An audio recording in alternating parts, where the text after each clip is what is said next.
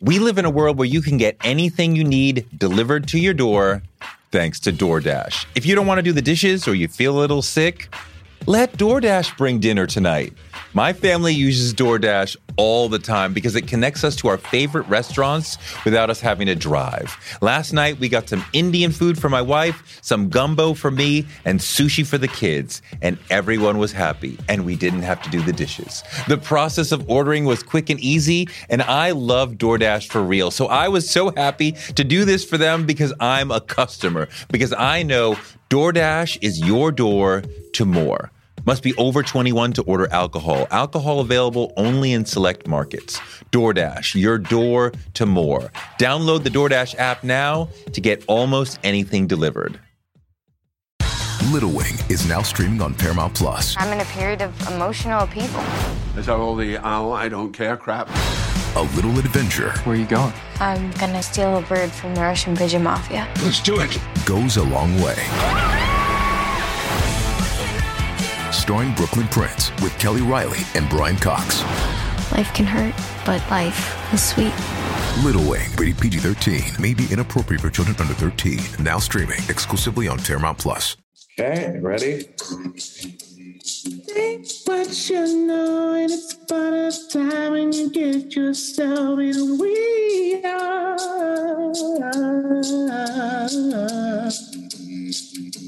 I wanna know some of the things she says. I'll think about everyone you need. I'll hold in it, things are looking real now. I'll have you seen you wanting you. Hey, it's a ratio. Okay, though. It's a ratio. Okay, though. That might be the best question I've ever been asked.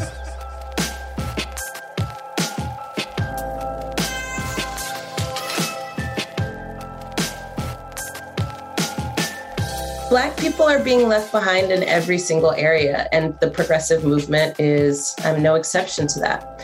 That doesn't mean that Black people haven't been organizing for our freedom, our rights, and justice for our communities for a very long time.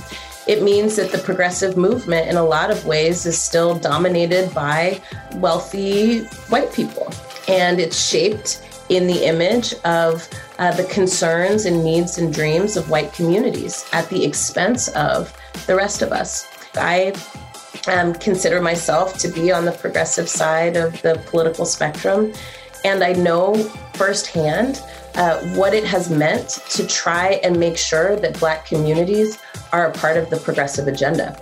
And over again, right? One of the ways that we see the erasure of Black people is what I call kind of race-neutral politics and policies that folks try and push forward. From healthcare to housing to the economy, we talk about the middle class, and that is not something that is relevant to Black people. You're talking about access to healthcare.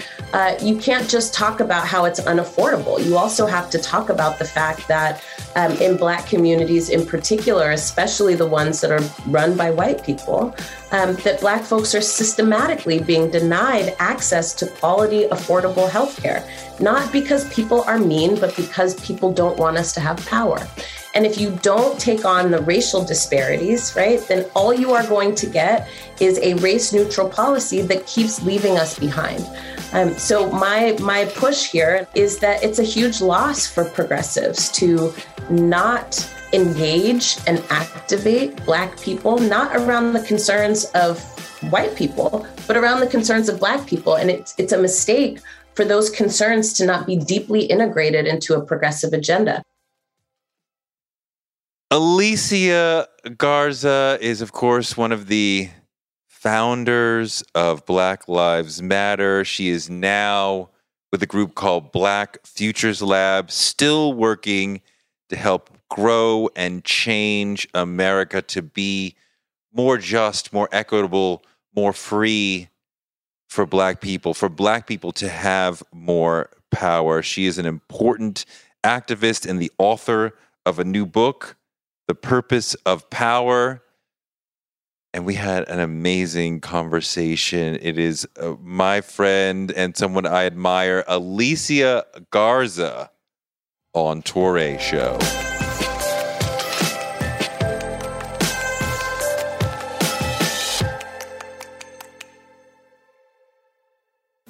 past couple of weeks, a couple of years, a lot of us have felt despondent about America and pessimistic and feeling like we are going downward and there is no stop to the downward momentum. And I'm just curious if you are a person who, in your activism, if you feel like, you are motivated by a sense of fear of things are going the wrong direction for Black people and somebody needs to stand up, or if you are motivated by a sense of optimism of things can be better and it is better than it was 100 years ago and we can continue to move upward. Where is your compass? It depends on the day. It depends on the day. But one thing I do know is that fear is not a motivator for me. Fear often makes me feel immobile. It makes me feel despondent, like I can't do anything about it. And so there does have to be, for me, some sense that things can change and that we can impact that change. At the same time, I am not somebody who looks at things always from a rosy perspective. And I think that's okay. We are in really dangerous times, and there's a lot of death and destruction and painful things that are happening. But what I believe in and what I know to be true is that resilience comes from fighting for yourself. The human body does all these things, right, to keep us alive. When we try to stop breathing, our body fights that and resists it and says, no, you have to live. And so I look at movement and this work in that same way. I am motivated by a sense that the destruction and the peril that we're experiencing is not what defines us, right? What defines us is what we do about it. And so every waking moment, I am thinking about how to land a punch. I am thinking about how to win. I am thinking about how to get around these barriers that are being erected in front of me every single day and us every single day. And in that way, it's almost like a puzzle, right? It's I don't know if you ever play video games. I used to play Super Mario Brothers, and I would just do the same level over and over again until I could get it. Because I just had a sense, right? I never saw that thing. Maybe if I do this, that's how I approach movement work. So for me, I am motivated by a profound sense of love for my people, love for myself, and a lot of what motivates me, right, is a desire to win and to change. What does winning for Black people look like? Oh, so many things. Winning for Black people looks like being powerful in every aspect of our lives. And that's the work I do at the Black Futures Lab, right? I think winning for Black people looks like our stories being allowed to be complex and messy and nuanced, and for that to be okay. I think winning for Black people looks like being able to make decisions over our own lives without interference and without being killed for it. Freedom for Black people looks like being able to achieve and accomplish our dreams, not just when everybody else is asleep, but when we're all awake. And freedom for Black people means dignity and being able to live and be in our bodies without apology. And that is what I fight for every single day. It's the work I do at the Black Futures Lab. It's the work I've done with Black Lives Matter. I work to make Black people powerful in politics so that we can be powerful in the rest of our lives. And I spend a lot of time dreaming about what that feels like, what that looks like, what it tastes like, because that's what's motivating me to keep fighting. It's what gets me out of bed every day. Can we accomplish the things that you're talking about without reparations, right? A lot of people feel like the wealth gap is the core problem that separates us from economic and political power. And, without some significant payment to Black people in some way, that wealth gap will never be truly addressed. Is that a necessary part in getting to winning for you? Sure. Reparations is deeply important. And for me, reparations is actually about truth and reconciliation. It's not just about wealth.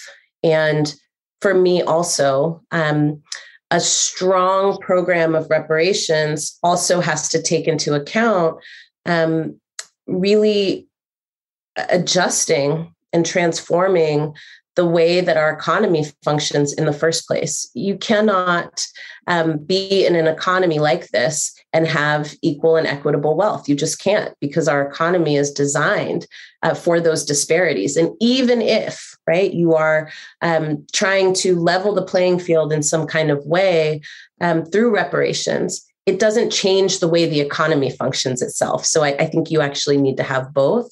And I would love it if our conversations for Black people around repair and our conversations for Black people around an economic future were actually much more expansive than the boundaries that we're operating within right now.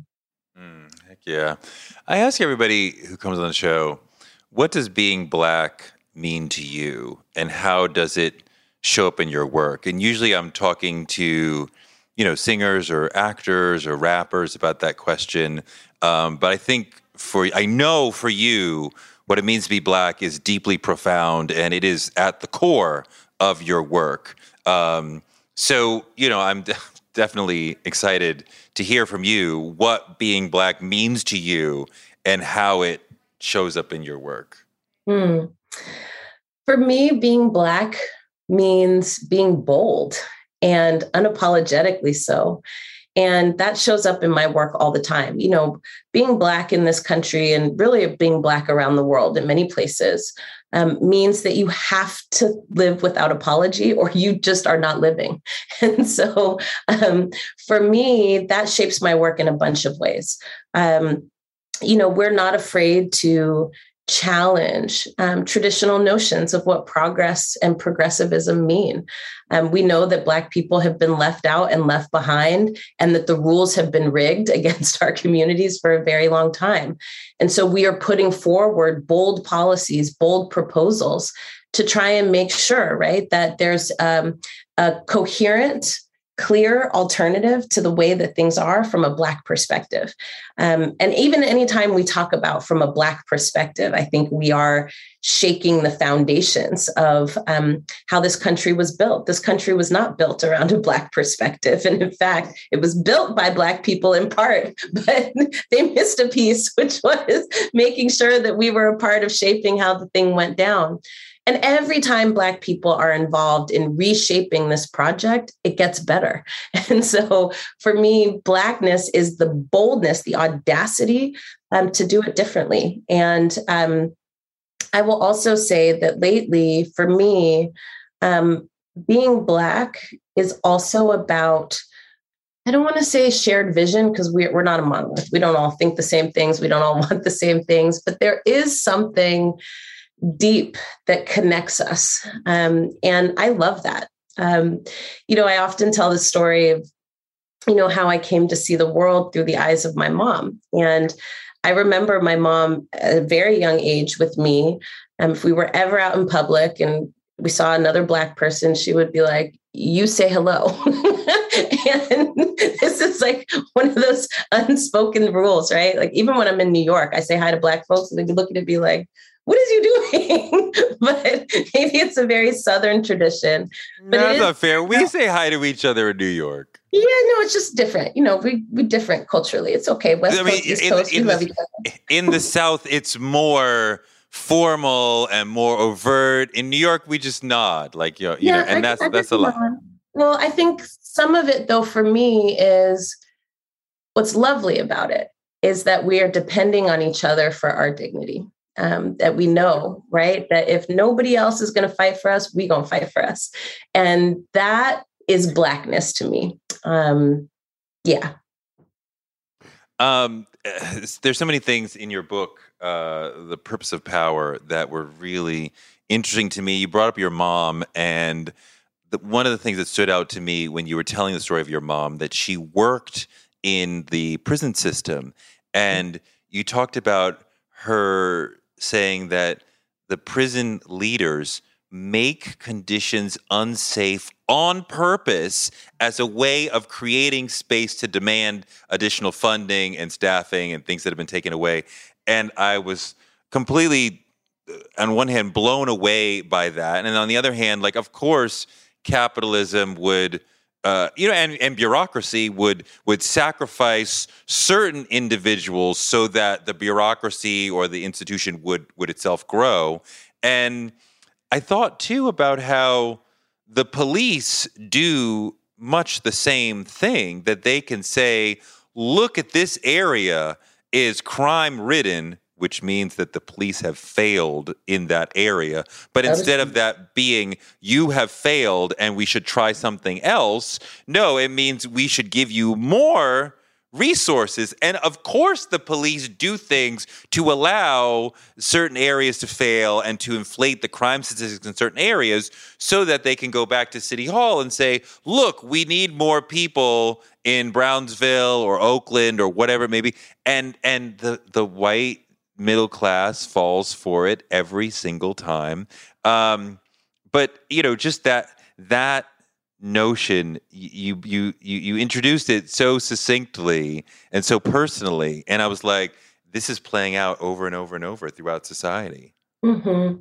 Well, what was so important to me about that conversation that I had with my mother is that, for so many of us, we are fighting for survival, and there are so many of our people, Black folks, brown folks, right, who are working in a system that is also devastating our communities. And the contradiction there is not lost on me, right? That was a job that my mother had that was one of the only ones that she could get at that time as a Black woman, where she could have benefits and where she could have a wage that actually paid the rent, where she could even maybe be in a position to buy a house.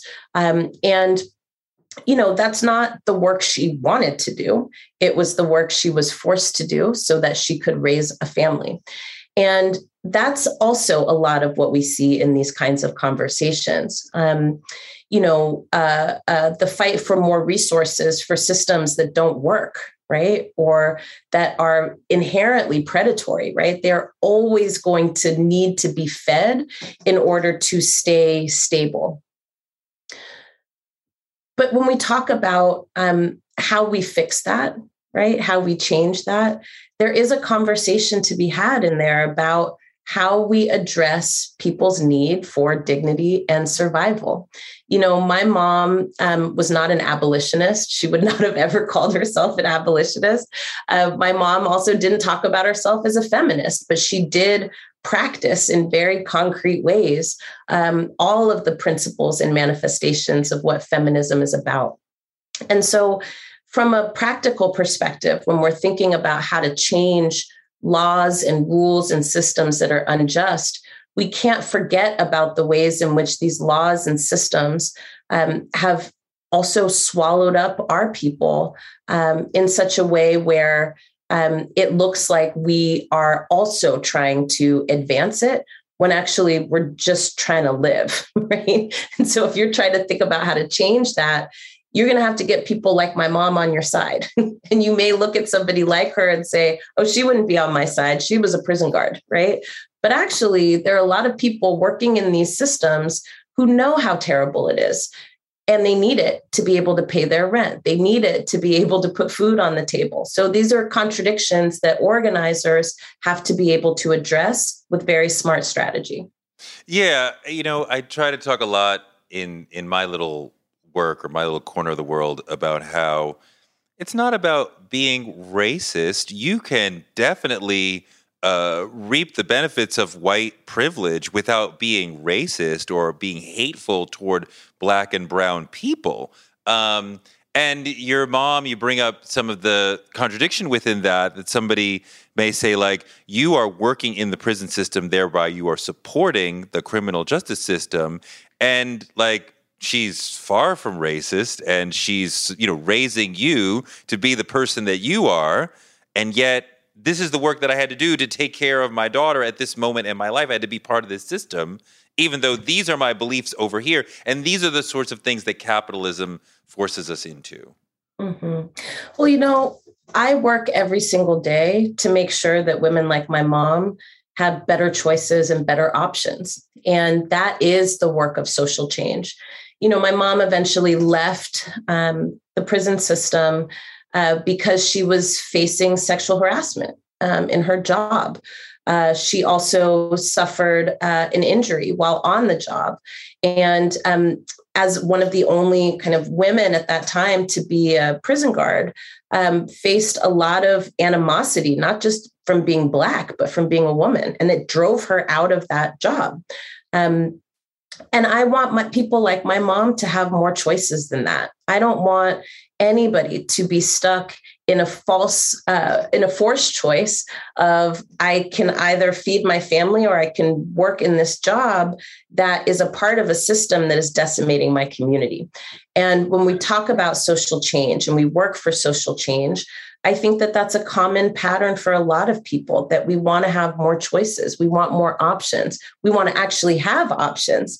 And this is why my book, I think, is important, is it brings into perspective what it is that we're fighting for. We're not just fighting for things to be good. We're not just fighting for people to feel good. We are fighting for the ability to determine our own futures, hence the purpose of power. And what I'm hoping to do with this book is provide some tools and some lessons for people who are just coming into this work, have realized that things are messed up and they want to be a part of making change, but they don't know where to start. In so many ways, this is the book that I wanted when I first started organizing 20 plus years ago. And I'm hoping that it will be that much of a tool and a resource for somebody today. When you spend a lot of time in the book talking basically through political history, here's what Ronald Reagan did and how he changed America, and then the first Bush and Clinton and the second Bush. And you paint the picture of how conservatism has risen and changed and become this force that is really oppressive toward Black and brown people. You are not critical in the book of progressivism, but I am sure that you personally have your critiques of the progressive movement. And I wonder where you feel that progressivism can do better at supporting and uplifting Black and brown people. Because conservatism makes is not confused. We are here for rich white people and screw the rest of y'all. But progressivism is trying very hard, and that's my tribe, and I love those folks, but they are trying very hard to uplift Black and brown people. But I'm sure there are places where you say, here's where you're not doing enough, my progressive sisters and brothers. My progressive brethren. Yes.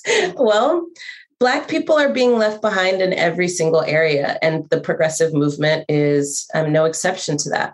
That doesn't mean that Black people haven't been organizing for our freedom, our rights, and justice for our communities for a very long time.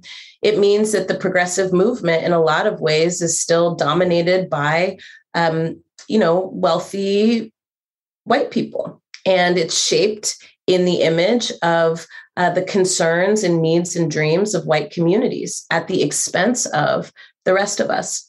And I do talk a little bit about this in the book. I consider myself to be on the progressive side of the political spectrum. And I know firsthand what it has meant to try and make sure that Black communities are a part of the progressive agenda. And over again, right? One of the ways that we see the erasure of Black people is what I call kind of race neutral politics and policies that folks try and push forward, from healthcare to housing to the economy. We talk about the middle class, and that is not something that is relevant to Black people. You're talking about access to healthcare, you can't just talk about how it's unaffordable. You also have to talk about the fact that in Black communities in particular, especially the ones that are run by white people, that Black folks are systematically being denied access to quality, affordable healthcare, not because people are mean, but because people don't want us to have power.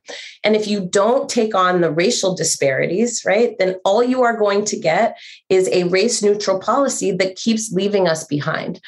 So my push here, and I talk about this a bunch in the book, particularly in some of the chapters about my early organizing days, is that it's a huge loss for progressives to not engage and activate Black people, not around the concerns of white people, but around the concerns of Black people. And it's a mistake for those concerns to not be deeply integrated into a progressive agenda.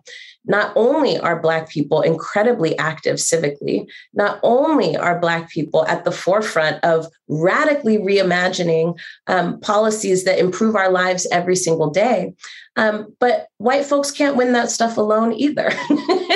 So, especially in this political terrain. So it makes sense practically to ensure that Black people are engaged and motivated. And it also makes sense politically in a world where majority rules, right? If we want to become the majority, we've got to make sure Black people are at the table.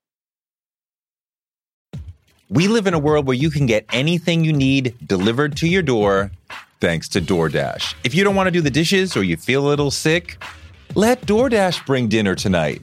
My family uses DoorDash all the time because it connects us to our favorite restaurants without us having to drive. Last night, we got some Indian food for my wife, some gumbo for me, and sushi for the kids. And everyone was happy, and we didn't have to do the dishes. The process of ordering was quick and easy, and I love DoorDash for real. So I was so happy to do this for them because I'm a customer, because I know DoorDash is your door to more. Must be over 21 to order alcohol. Alcohol available only in select markets. DoorDash, your door to more. Download the DoorDash app now to get almost anything delivered. One of the people who helped inspire me to want to be in broadcasting is Oprah Winfrey. She's an inspiration for so many of us, but her daytime talk show was so incredible. And it told me that you could be Black and authentic and real on TV. And that made me want to do it too. Black Stories, Black Truths is NPR's new collection that's a celebration of Blackness. Each of NPR's Black voices are as direct, varied, distinct, and nuanced as the Black experience itself. In the Black Stories, Black Truths collection, you'll hear stories of joy, resilience, empowerment, and how to create world-shifting things out of struggle. Every episode is a living account of what it means to be Black today, told from a unique Black perspective. Black perspectives that haven't always been centered in the telling of America's story, but now they are the story. On NPR's Black Stories, Black Truths, you'll find a collection of some of NPR's best podcast episodes celebrating the Black experience. Hear a feed of episodes from across NPR's podcasts that center Black voices. Turn on NPR today and hear a range of voices as varied, as nuanced, and as Black as we are. Stories should never be about us without us. Listen now to Black Stories, Black Truths from NPR, wherever you get your podcasts. Influencer. It's a word that gets tossed around a lot these days. There is a woman who went the distance, who broke ground as the first true influencer by living a remarkable life. Her name, Elizabeth Taylor. I'm Katy Perry. This is the story of the original influencer. This is Elizabeth the First. Elizabeth the First, the podcast, wherever you listen. Folks will, of course, know your name, and your name goes down in history as one of the founders of Black Lives Matter. But now you're with the Black Futures Lab. Which is not yet as known as Black Lives Matter. Can you just help us define and understand what is Black Futures Lab and what are you guys trying to do? Well, I like how you said not yet, because we are on the move. The Black Futures Lab and the Black to the Future Action Fund is a project that I started in 2018, and we work to make Black communities powerful in politics so we can be powerful in the rest of our lives.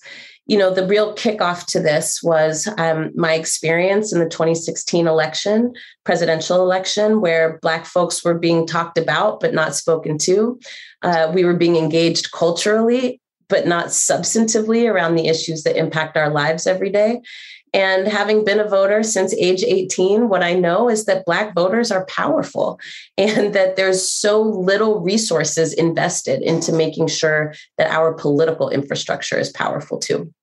So we started off this project with something called the Black Census, which is the largest survey of Black people in America in 157 years.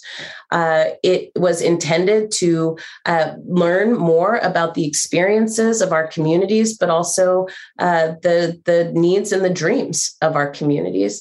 And we use that data to help not only enrich grassroots campaigns in cities and states across the country, but we also use that data to be able to inform and propose new policies that are race forward, not race neutral, that hold government to account for addressing the needs of our communities, and that push forward a Black progressive agenda. And so a lot of the work that we do is we build the capacity of our communities to be powerful in politics through training and through polling and data support, through money. And then we also train our communities how to write, win, and implement new rules in cities and states across the nation. We also provide rich and complex stories about who Black people are and who we can be together in order to ensure, right, that the landscape in which we are fighting to change the rules that have been rigged against us for so long is more favorable to our work and to our communities. Well, can you tell me some of the data you learned from the Black Census and some of the more surprising findings? Absolutely. Well, I want to make sure that folks who are listening or watching us, you can go to blackcensus.org and you can read the findings yourself because we published a whole bunch of that up online. But the most... how many people you said it was the largest, how many people did you touch base with? 30,000. It was more than 30,000. And it was all 50 states from all demographics, politically, geographically, you name it, right?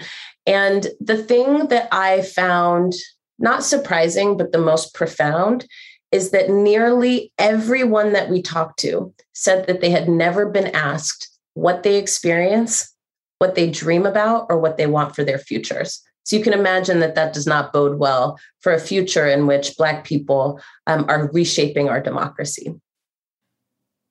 No one had ever asked them what they want for their future? Mm-hmm. That's right. I mean, like, it's like they don't see us. They don't listen to us. They don't really care. Well, what else did you learn that overturned any sort of long-held thoughts about Black folk? Well, one of the things that I found to be extremely important is that, you know, the number one issue that everybody identified as the thing that's keeping them awake at night was wages that are too low to support a family, quickly followed by a lack of access to affordable and quality health care, and then quickly followed after that by a lack of access to quality and affordable housing.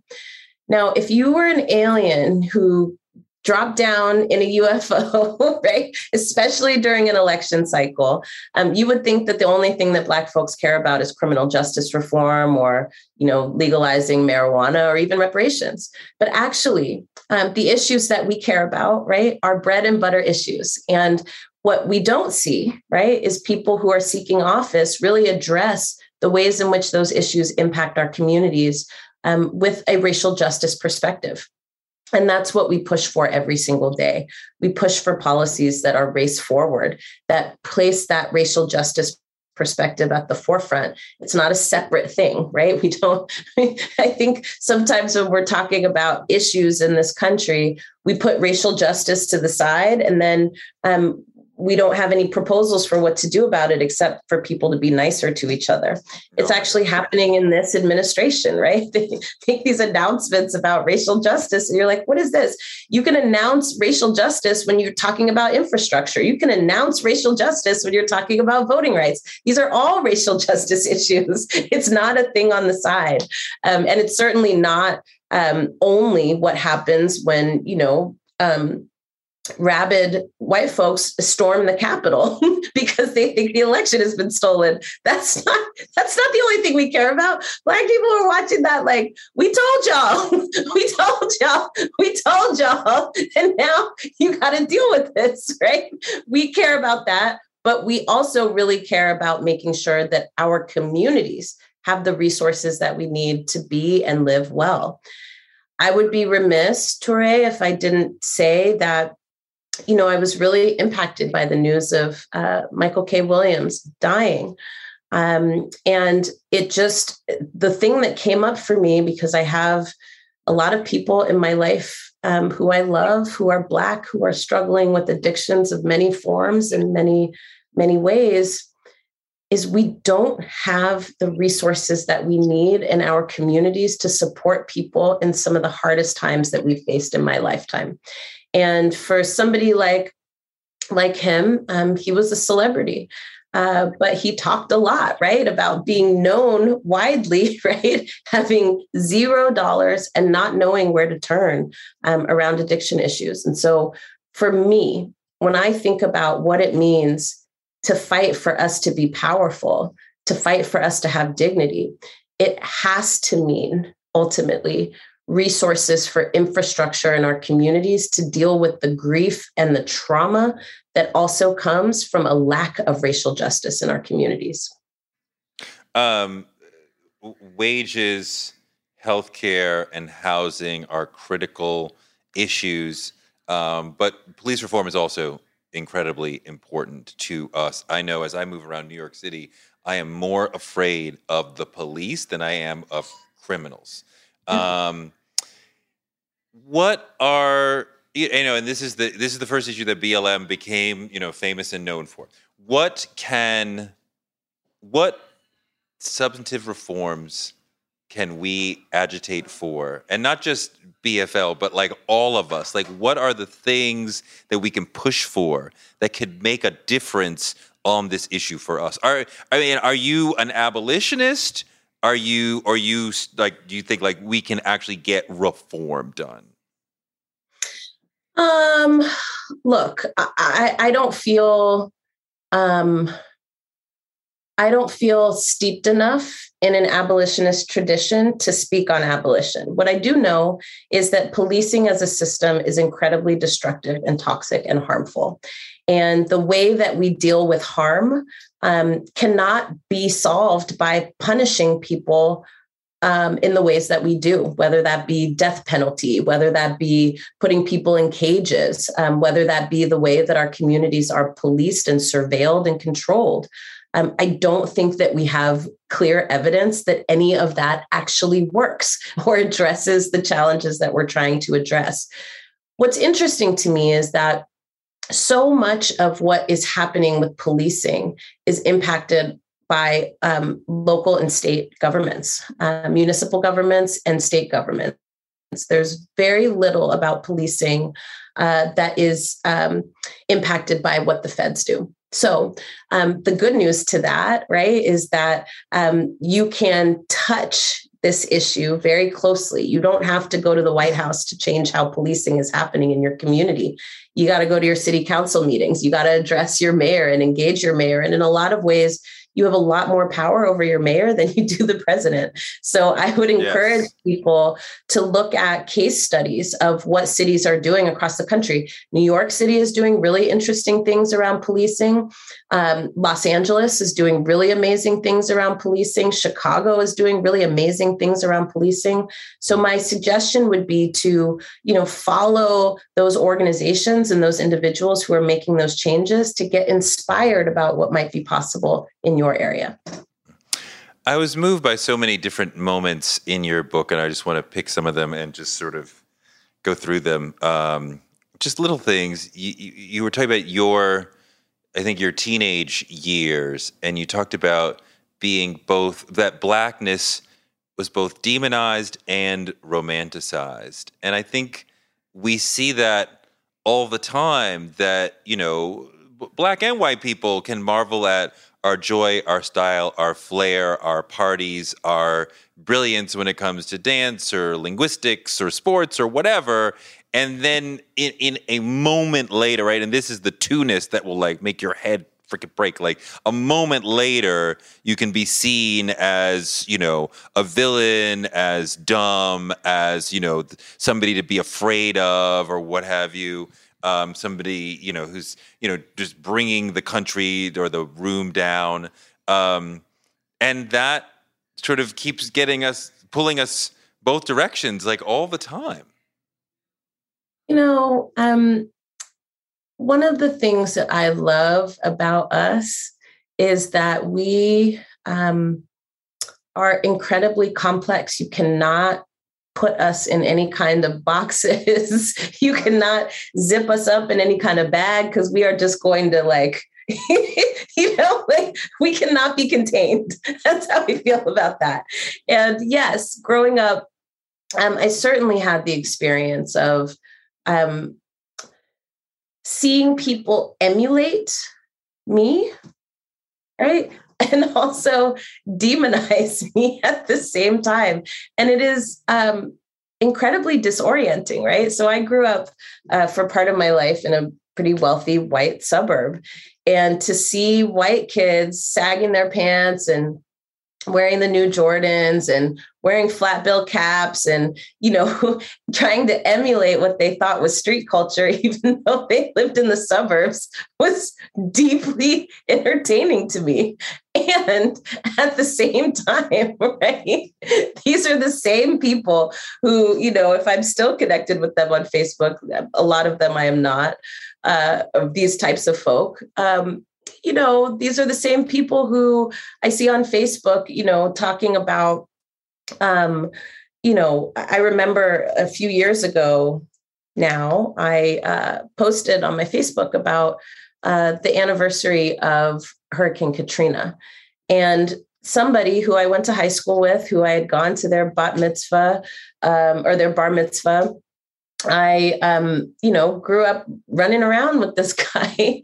He posted this white guy who was thought he was hard. And he posted on my Facebook, "You people got your president. What else do you want?"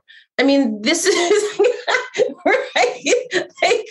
It's I laugh about it now, but it's not funny. I mean, this is. We laugh to keep from crying. I mean, that's our reparations, of course, right? It's literally it's the embodiment, right, of the contradictions around whiteness as it relates to Black people.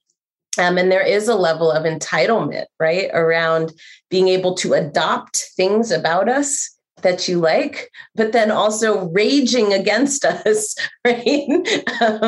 When we dare to be free or powerful or even mourn the loss of our people. So the point of this part in the book is really to talk about how it is that we get more grounded in our political terrain. I think a lot of people, when they're looking at how to create change, how to be a part of change efforts, not only do they not know where to start, but in a lot of ways, some folks are looking at their environment as an environment of good or bad people, nice or mean people.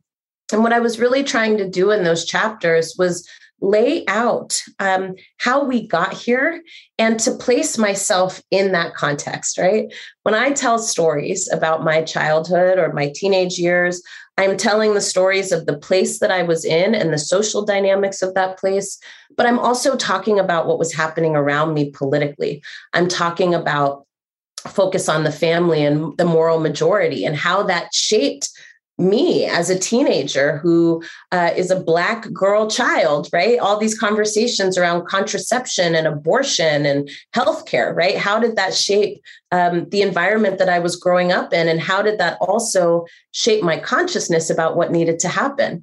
I'm talking in the book about, MTV, and I saw a meme recently that said, "Happy 40th birthday to MTV," which I it's like I knew it, but I wasn't ready to it was too loud. You know what I'm saying? It was too loud. The early 80s. Where I got my first foray and introduction into global politics. It's where I got politicized in a lot of ways, right? It was through that kind of pop culture with also which was at the time accurate information about not just what was happening in America, but also what was happening around the world and how that was shaping us. And I hope from this book, what people are doing with it is doing that exercise themselves, right? If you grew up in the 80s like me, this will be very illuminating to you about how we got here to this Republican Party, right? Yeah. What does eating healthy mean to you? Whatever your eating goals, Thrive Market is the best place to get all your groceries and household essentials. And getting Thrive shipped to your door is like having a great supermarket right outside your house. I love that Thrive Market carries brands with the highest quality ingredients and ethical sourcing methods. Whether you're looking for organic kid snacks or low-sugar alternatives or gluten-free essentials, Thrive Market's got it, and their site lets you curate your shopping experience quickly. And as a Thrive member, I save on every order, usually about 30%, which of course I love. And when you join, you help a family in need with the membership matching program. Join in on the savings with Thrive Market today and get 30% off your first order plus a $60 gift for free. Go to thrivemarket.com/Touré for 30% off your first order plus that free $60 gift. That's Thrive, THRIVE market.com/Touré. thrivemarket.com/Touré. Does Monday at the office feel like a storm? Not with Microsoft Copilot. That feeling when Copilot gets everyone up to speed instantly? It's sunny again. When Copilot simplifies complex data so your teams can act, that sun's shining on a beach. And when Copilot uncovers hidden insights, you're on that beach with your people, and you find buried treasure. That's Microsoft Copilot. Learn more at Microsoft.com/AI for all. How the movement for Black Lives and Black Lives Matter emerges under the first Black president this country has ever had, it will help to unlock or at least offer a perspective on some of the contradictions that we face today and where they came from. Once you ground yourself in how you got here, you can also ground yourself in what is my particular role in playing a part in change. So I hope that's what the book does for people. You tell this story in the book that is frightening, and yet you kind of experience whiteness for a moment, perhaps, when the cop pulls you over and you had a significant amount of weed on you and you were planning to sell it, right? Like you were not a weed dealer, but it was like we came up on an ounce and we're going to sell this to make a little money. And, and he almost found it. I think you alluded like he kind of knew what was in the bag, but like you were actually driving and high with your white female friend, and he was like, "I'm gonna let y'all go," and I was like, "Wow!" Like, see, that's white people justice, right? And you allude to it like generally Black people are gonna go to jail for less than that. And white people are like, it's just like, just sober up for a minute and then drive home. Like, wow. Like, look at whiteness work. Like, wow. Watch whiteness work. Exactly. Well, look, there were a bunch of different factors there. I mean, one, I was in a BMW. That was my mom's car. Two, I was in a BMW in the middle of the night with a little white, blonde-haired, blue-eyed girl And the address on my license was where the wealthy people lived. And so you had the right address and you had the right friend. So that gave you the protection from the complexion. That's right. But also, to be honest, it was a discretion question as well. And so much of how things work is about discretion. And, from sentencing, right, to arrest or even just contact, it's about the choices that officer is making at any given time. And they're taking in a lot of information. And a lot of the information they're taking in is about you and whether or not they think you're a threat. And Black people are considered to be a threat. And it could have gone down very differently for me that night had I been in the car. You know how to code switch. Well, had I been in the car with a Black man, it would have been a whole different story for me, even if I was in that BMW, right? So what I'm trying to get people to understand here is that, of course, there are aberrations. But what we have to focus on is not the aberration. We have to focus on what is the rule. So I hear people say a lot, well, I know nice police officers, right? Or, I got in trouble for shoplifting at a certain point in my life. And I like to remind people, right, that there are a lot of factors around which direction people go in. And so much of that is shaped by, impacted by, and influenced by race. And if we are not conscious of that, right, we keep telling these fairy tales about the way that things work in this country and in this world that prevent us from achieving the kind of change that we want to see.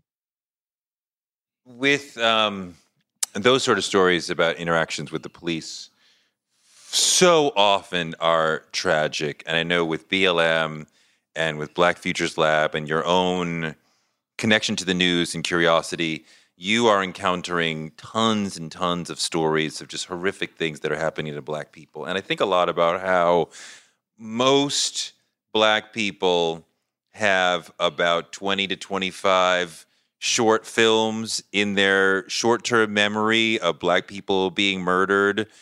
Perhaps you have more than that, from your experiences in yours.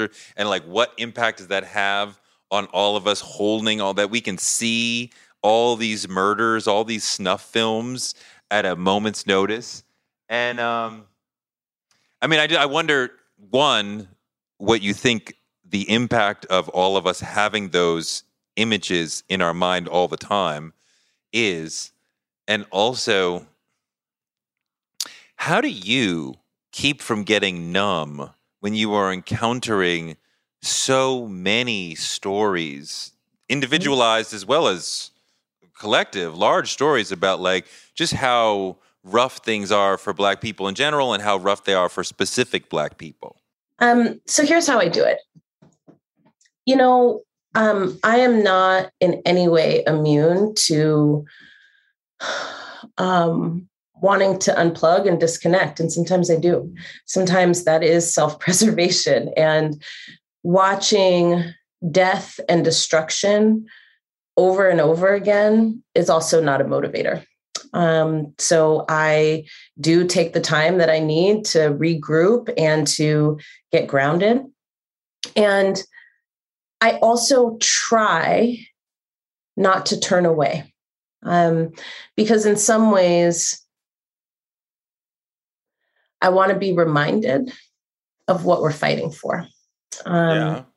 So I think it's a hard balance sometimes to achieve. And for me, I make two arguments in the purpose of power. And one is that we actually need tools as activists and as organizers to address and deal with grief and rage and trauma, because there is a lot of it right now. And especially in this moment where we are being impacted by a global public health crisis, where the climate crisis is getting more and more devastating and it's impacting more and more people. And then everything feels unsure, unstable. When we try to come together to do something about the things that we want to change, if we don't have tools to navigate that grief, that rage, that trauma, we take it out on each other. And it keeps us from being powerful together. So that's one piece of it.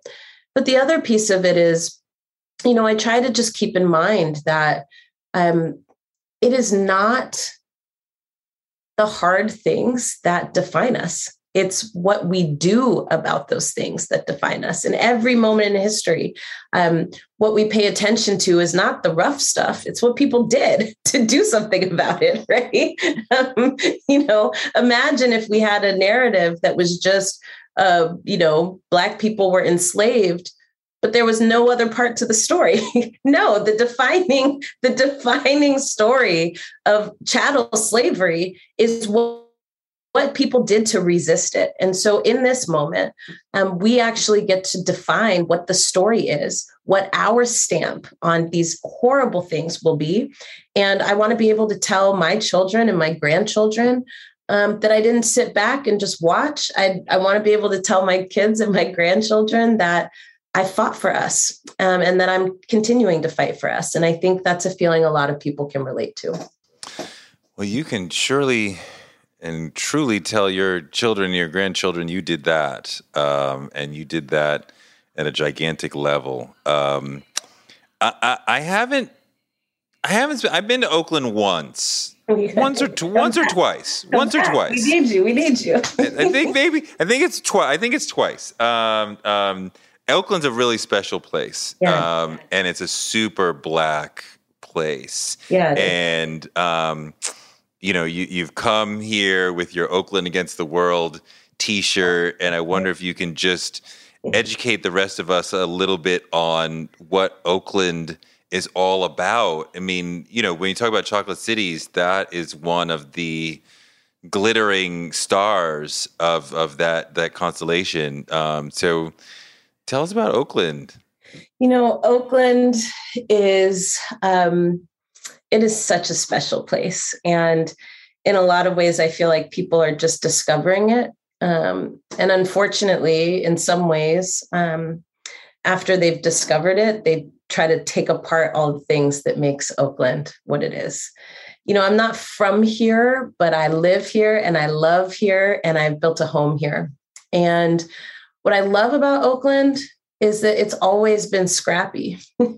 Oakland is the kind of place that just doesn't give a fuck. We out here, you know what I mean? Like, Oakland is the kind of place where anything goes. Oakland is the kind of place where we take up space. Oakland is the kind of place where, we're influencing and shaping culture all around the world, right? Like, Oakland is the home of people like Too Short and the home of Tony and Vogue, right?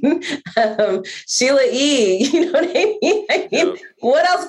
MC Hammer, like, what else can we say about the town? The town is, it used to be the place that people were afraid to go. And now it's become quite the hot spot. But what I love about this place is that it's down to earth. It's down to earth. What you see is what you get here. And I can appreciate that. I remember Daveed Diggs's movie about, was it Blind Spotting? Is that right? That's right. And it talked a lot about Oakland, and it gave us a real flavor of Oakland, but it also portrayed Oakland, similar to Brooklyn, as being sort of rapidly gentrifying and thus losing its flavor. Is that the way you see things? I do. I mean, there are so many things that have been created here, so many ways that people have found to build and make community. And as a new crop of people moves into this neighborhood and these communities, they want to change it. And it sucks. When we talk about Lake Merritt as a place where people gather, especially during the summer months when it's hot. And, the neighbors there, mostly new residents, have made it so that it's basically impotent now, right? You had vendors, you had people having a good time, music, parties, drumming, and it's just like complain until, the rules are changed, and it's just weird. And, even in my community, I live in one of the historic Black communities here in Oakland. And, you know, I have one neighbor who's been here for 30 plus years. Like, she knows the last 8 people that have lived in my house before me. And then there's, you know, a group of people who just moved in next door to her, and they're already knocking on my doors with flyers about the parking. I mean, like, you know, it's just like, I'm like, you don't even come introduce yourself. You just come and complain about something that actually isn't bothering anybody except for you. Like, just be cool. You know what I mean? Get to know people. We can work this out. It's just weird. It's super weird. It's just weird. I ask everybody, what is your superpower? What is the thing that you do better than other folks that has led to the success that you have had? Ooh, my superpower is that I have a tough skin and a soft heart. I am never going to stop fighting for us, and I'm never going to stop believing that change can happen. But I'm also not going to let you get under my skin. Well, you have to have that combination to be an effective activist, because you have to love the people and be guided by love, but at the same time, when the arrows come at you from both the white community and the activist community, that you have to be able to withstand that, because you do get a lot of stuff thrown at you. I do, but I think as awful and annoying as it is, it's also what happens when you dare to change things.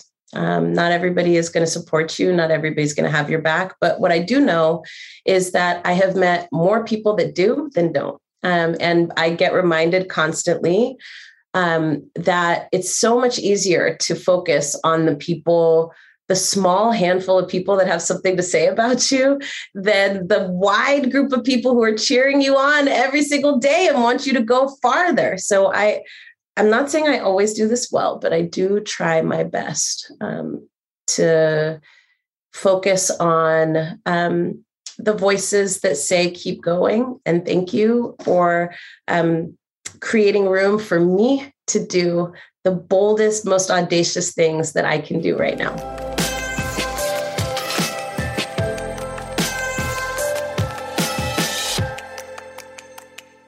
Thanks so much to Alicia for a great interview, and thanks to you for listening. Touré Show gives you fuel to power your dreams, because you can use your dreams like a rocket ship to blast you into a life you never imagined. You can make your dreams a reality, and maybe this show can help. You can find me on Twitter at Touré and on Instagram at Touré Show.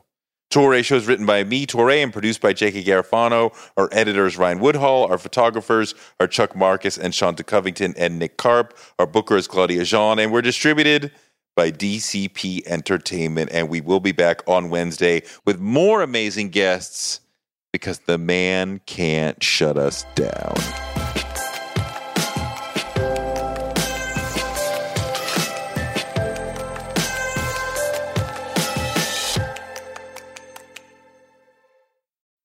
We live in a world where you can get anything you need delivered to your door thanks to DoorDash. If you don't want to do the dishes or you feel a little sick, let DoorDash bring dinner tonight.